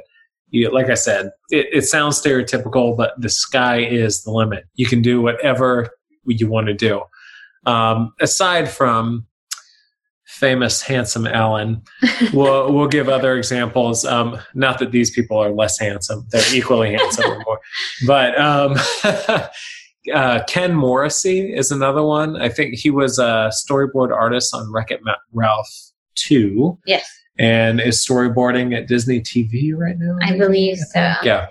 And he was a really great animator at DreamWorks for a long time, right? Do you know how many years, Katie? No, we don't know how many years, but multiple years. Definitely multiple years. But awesome work on Kung Fu Pandas. And he did the amazing shot, I think he did, of Master Oogway blowing out the candles in the first Kung Fu Panda, which so cool, so awesome. He was obviously incredibly talented and, decided to go the story route. And then another one is Marco... I'm going to say his last name wrong now. I know. Marco Regina. Do you know, Garrett? Regina? Regina, or I don't know if that sounds too like American. I don't know. Marco, Regina. He's a really talented, awesome animator at DreamWorks. And then recently he's been, or in the past he has done a little bit too, but he's doing more story stuff recently where he's just working there as a storyboard artist. So we just wanted to give you 3 really concrete examples. I'm sure there are many, many more of people who are working in TV or commercials or a number of different media types that, were animators or were writers or were in totally different, disciplines and then became storyboard artists. At the end of the day, what any director or studio or anybody is going to care about is your portfolio, what you can do. Can you help tell the story that they want to tell or sell the product they want to sell? And if you can do that through your storyboarding skills or your animation skills or your modeling skills, there's work for you out there. Yeah. I would just be cognizant of the fact that like any discipline in animation will likely take years to get to a level where you're hireable. So just be aware of that fact that if you do pivot, be prepared to take on additional training, additional schooling, or self-schooling. I'm sure you're aware of this, but it's not going to be an instant switch that you can just get hired, and you'll need to put in the work. But yeah, if you put in the work, the sky's the limit, as Ben said. And your previous skills will probably help in your whatever you're pursuing. So if you're doing creative, that's going to help a lot with storyboarding. Okay, so question number 13 is from, it's a great name, at Miro My Boy. Fantastic, well done. I wonder if you have any tips for someone trying to break into the animation industry being an adult, meaning changing industries / coming from a different educational background. It would be cool to hear if you know of such examples of people who have succeeded in this. That's a good one to follow our last one. Yeah, it's very related to the last question. We definitely recommend that you listen to episode 1, where we, all 3 of us, talked about our backgrounds and discussed kind of at length how Ben and I used to be pre-med, and then we switched disciplines and we decided to go into graduate school. And also episode 3, where we talked to Paula Benedicto Martinez, who was a trainee and apprentice with me at Disney. And she came from an engineering background and totally switched. So kind of the big ways that you would do this are looking into the online schools that can teach you animation at home or while you're working a job. Online schools that immediately come to mind include Animation Mentor, Anim School, iAnimate, Anim Squad. I don't know if I'm forgetting any. Schoolism for more VizDev stuff and that kind of thing. So you can definitely pursue schooling while you're working in another industry, or if you just want to take some time off to do school.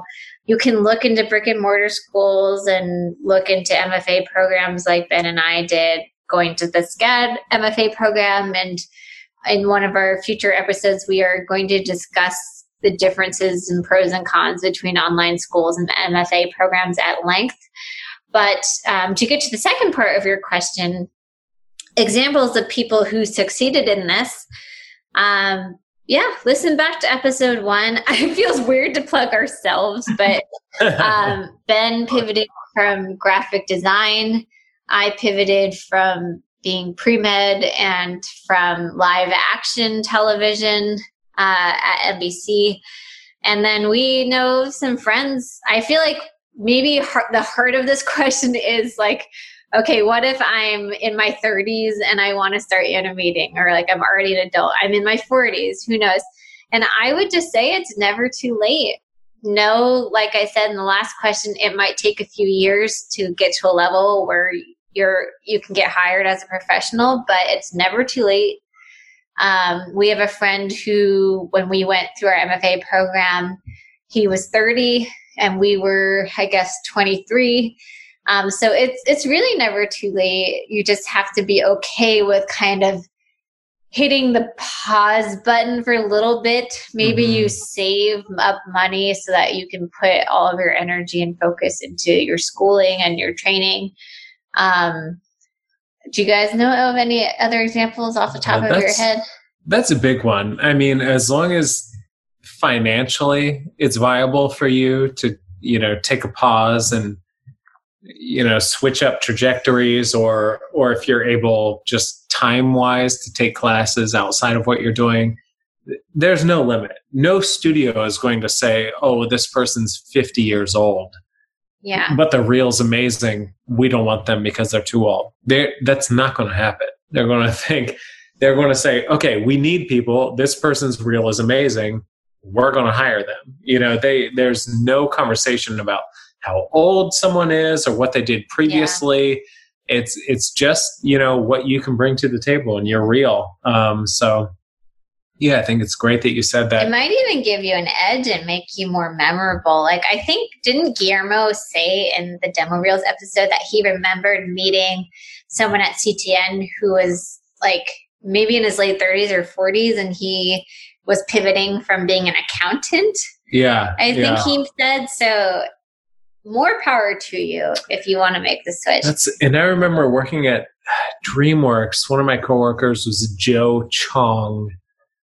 Gosh, I'll have to verify with him, and maybe we will update this recording. But he worked in some sort of crazy, he worked on airplanes and was an engineer in some respect for did something with that. But it was so intense and so clearly something you would have to go through a lot of schooling to, be able to have the job that he had. And then he decided to pivot and go into animation and is doing awesome stuff now. So trust us, there are no shortage of people who have done just that, gotten into animation later on. So don't worry. If it's what you're passionate about, you can totally do it. I don't care how old you are. If you're in your late 20s and you're like, oh, I'm a little past college, it's too late. Or if you're in your mid 50s, that's totally fine. If you have the financial capability to study those things and, do it, opportunities are there. So number 14 comes to us from @Clavita Fernandez, and she asks, which one's better, online courses or animation schools? Oh, man. Question of the century. We are actually going to do an episode on this. We have one planned, but the whole stay at home, the quarantine stuff has put a little bit of a wrench into it, but we will do a episode on this. We can give you sort of a little summary of it, but it really depends, on a bunch of factors. And it depends if you're looking for, if you want to be a storyboard artist or you want to be an animator, it might be a better situation to go into an online course because it's more specifically catered to that. Whereas if you go to a brick and mortar school, it's more general. There's so much to this though, too. It's if you do care about the degree, if that's important to you, whether you want to get a visa in another place, that could be important. So that is a consideration where maybe a brick and mortar is better. So it really depends. And I would like to hear your guys' take on this too, but I feel like the kind of rule of thumb, not totally rule of thumb, but is if you know 100% what you want to do, maybe it's better to go with the online route from a reputable online school. Just in terms of cost effectiveness, because certainly if you have all the money in the world, it's amazing to be able to go to a school, meet people. And certainly online, brick and mortar schools aren't just about animation. It's about meeting people, socializing and networking and all that stuff. So it's a complicated question. We're going to cover it more, but that's sort of the rule of thumb that I thought about, but I'd agree. I think that's exactly right. And people still listen to our other episode that we come out with in the future about online versus corner, but generally, I think that's basically it. Yeah. All right. Last question, number 15. Oh man. This is was asked by @Rachel_0310_1996. Something you wish you knew earlier in your career. Oh yeah, I guess this is like, what's something you wish you knew earlier in your career? And really quickly, we did have an episode about things we wish we knew, but that is, I think, episode 2. So definitely take a listen to that. And that was like specifically for things we wish we knew in school. Oh, Yeah. right, yes. So definitely check that out. But, aside from that, one of the main things I would say is I think there's a huge push while you're in school or early in your career to and we talk about this too, with like comparing your reel to other reels that have been successful. And there's a big push to kind of conforming to a certain standard that is very marketable. And I think that's really valid and really valuable. But I think within that, if you're able, I would say really focus on what you're passionate about. Whether that's like, okay, I'm going to try to have a well-rounded demo reel, but I, in particular, really love super crazy, physical, heavily choreographed shots. Then have a reel that's kind of, heavy in that. Or like, okay, I'm going to have a well-balanced reel, but I also just really love creature animation. Try to err more on that side. It may sound kind of obvious, but I definitely went through my entire schooling career without doing this.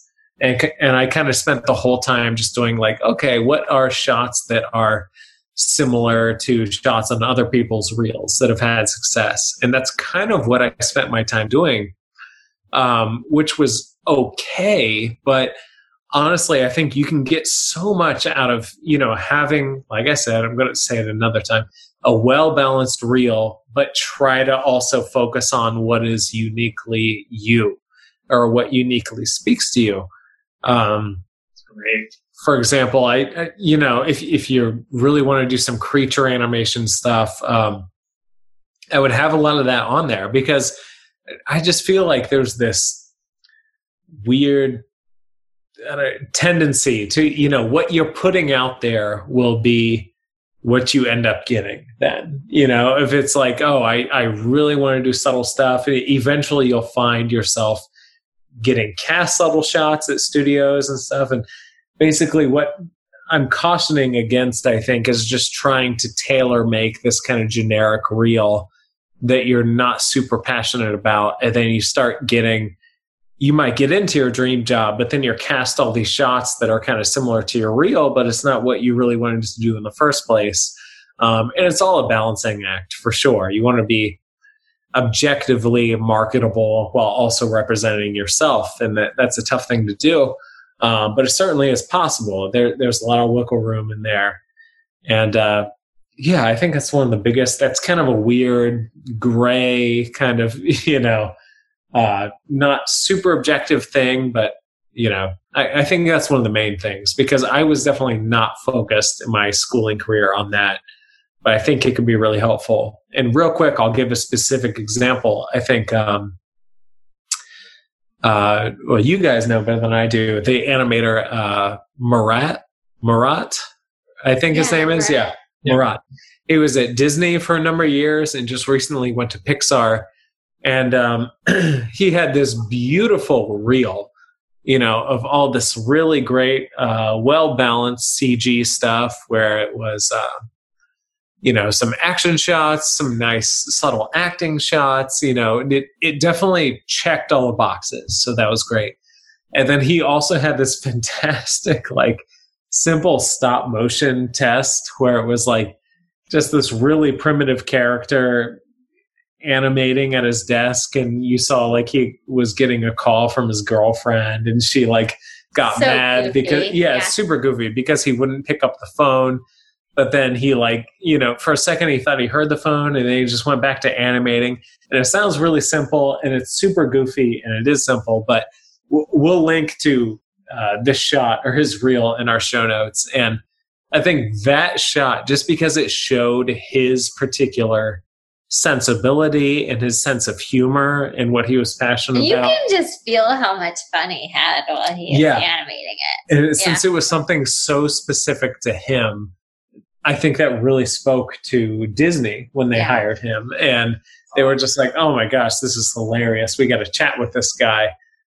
So again, I think if I had to super condense everything I was just rambling about, I'd say like, check all the boxes and try to do something that's uniquely you, like be marketable, but don't forget about what makes you and incorporate that into your reel if possible. I would say for me, the biggest thing that I wish I knew earlier in life and not just like in my career is the difference between a fixed versus growth mindset. Because I grew up, I think all of my life, kind of believing that people were born with innate talents, and those talents and the level of skill you had were kind of fixed, and it was just like this God-given thing that some people were good at some things and other people were bad at other things. And I think that mindset was so dangerous because whenever I struggled with something, I felt like I had to quit and focus on what I was good at, even if what I was good at, I didn't enjoy as much as things I was bad at. And all those things I was bad at, I couldn't enjoy. And I got into a dangerous cycle of only enjoying things if I was good at them. And I will venture a guess that and there have been studies showing that women often fall more into the fixed mindset camp than men do, and men are often more in the growth mindset. Maybe it's different for animators as a whole, but there have been psychological studies which show that like when people are raising girls, they'll say like, oh, you're so pretty, you're so smart. And those kinds of compliments just feed into the growth mindset. Whereas when a boy like does well on something, I've read that like often they'll say, look, parents might say like, oh, you worked really hard, like good job. Or if they're struggling with a math test or something, they'll say, oh, if you just focus or work harder, then you'll do better. And there's something culturally that, and obviously both ends of the spectrum, I'm sure, experience both types of mindsets. But I do think that at least for me, I grew up believing in the fixed mindset and I became very dangerously frustrated with anything that I struggled with. So applying this to animation, which is a discipline that takes years to learn, I wish that I had switched my mindset to the growth mindset faster, because I think that's part of the reason when I struggled during my internship at Leica that I decided to quit and pivot to production management, which I knew I was good at. Getting very personal here, but it's something that I think I would have benefited from earlier on in my career, is having the growth mindset, which is that practice helps. You can improve on anything, and you can always learn more, always improve. And it's definitely something that I apply with every shot, every day at work. You guys both came up with amazing things. Amazing things. I agree with both of those things. One thing I wrote here, and this is for all the people who have parents that might not be supportive about animation because they don't take it seriously, is I wish I knew that animation is a valid, lucrative industry, and there's a ton of jobs, and it's really, it sounds like, I think a lot of people think, oh, it's animation, you can like just draw some things and like, yeah, like, but when you actually really get a job, you should, become a doctor or become a lawyer or whatever. But like, no, this is like, people make a living doing this. And I think back then I didn't know that really. And I think a lot of people still are kind of getting accustomed to that's like, it's a real thing. So that's one thing I sort of wish I knew. And I also, this is kind of going into what Katie said about the fixed mentality and all that, is like, I wish I knew that you don't, like, I think there's this maybe expectation that like once you're at your dream company or once you're in the job that you want to be, you're going to just, that's going to provide you all the learning you need. I think it's important to realize that you need to just keep your skill sharp, even outside of work, like always. You need to just constantly be improving, which is really, it's hard, but I think it's what makes the industry so great too, is like we're always pushing ourselves.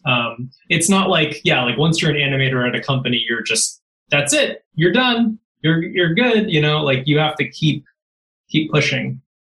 The last point that I'll add to this question is just kind of harking back to the question of, is the industry as bad as people are saying it is? And I think I wish I knew, and I think a lot of our friends wish they knew earlier on, that there are parts of the industry that are tougher than others.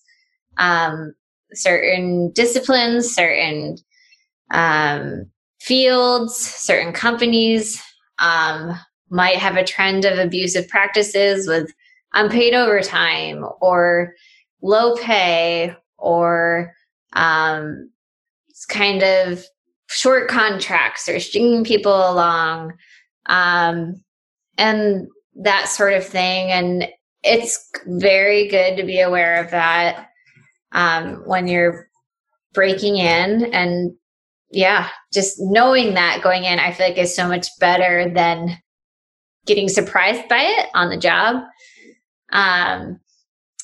And related to this, I would also say that I kind of wish as a student or as someone breaking in that I had recognized earlier on when there was a dream I had that was no longer realistic for whatever reason, or like not a practical lifestyle.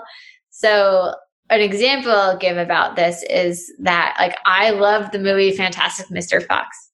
And I had friends who wanted to be 2D animators on Miyazaki films. And like that's why they got into animation. That's why I got into animation. But then there's the very practical side of that where you need to know like, oh, Wes Anderson has done 2 stop motion movies ever, and they were multiple years apart, and they both took place in England for shooting. And like, you can't build a whole career and lifestyle over Wes Anderson occasionally making a stop motion movie. And you can't build a whole career and lifestyle over moving to Japan and not knowing Japanese and potentially getting severely underpaid, which I've heard those 2D animators are. So kind of taking like a very close look at like, what is my dream and is it actually realistic or attainable? And this, oh God, this sounds so sad, but it's just kind of a practical reality check, I guess, to consider. And I don't want to say don't dream. And there's definitely part of me that like wanted to work on Isle of Dogs when that booted up. But it's just something to very seriously take a hard look at. Like, did you get into animation because you loved a TV show which is no longer active or something? Like, you're never going to be able to work on that TV show. That sounds so depressing. Can someone lighten the mood a little bit? I guess the very like short summary is just knowing that the industry isn't perfect, and it is a job working in the industry. There are going to be low points, and coming to terms with that, but then dealing with it. So great. Oh. As abruptly as I can end that. So now, tip jar. Woo! We could barely hear that, Garrett, but we liked it. And Gigi's. Right. And Gigi is using her cat scratch in the background. All right. Okay, so for this one, we wanted to talk about planning and choreographing complicated shots, or really almost any kind of shot. But we want to talk about the importance of possibly using just basic primitives to plan and choreograph your shot. For example, I know Garrett and I were both on How to Train Your Dragon, and with basically on any project you're on, whether it be a commercial or a TV show or feature film, game, whatever.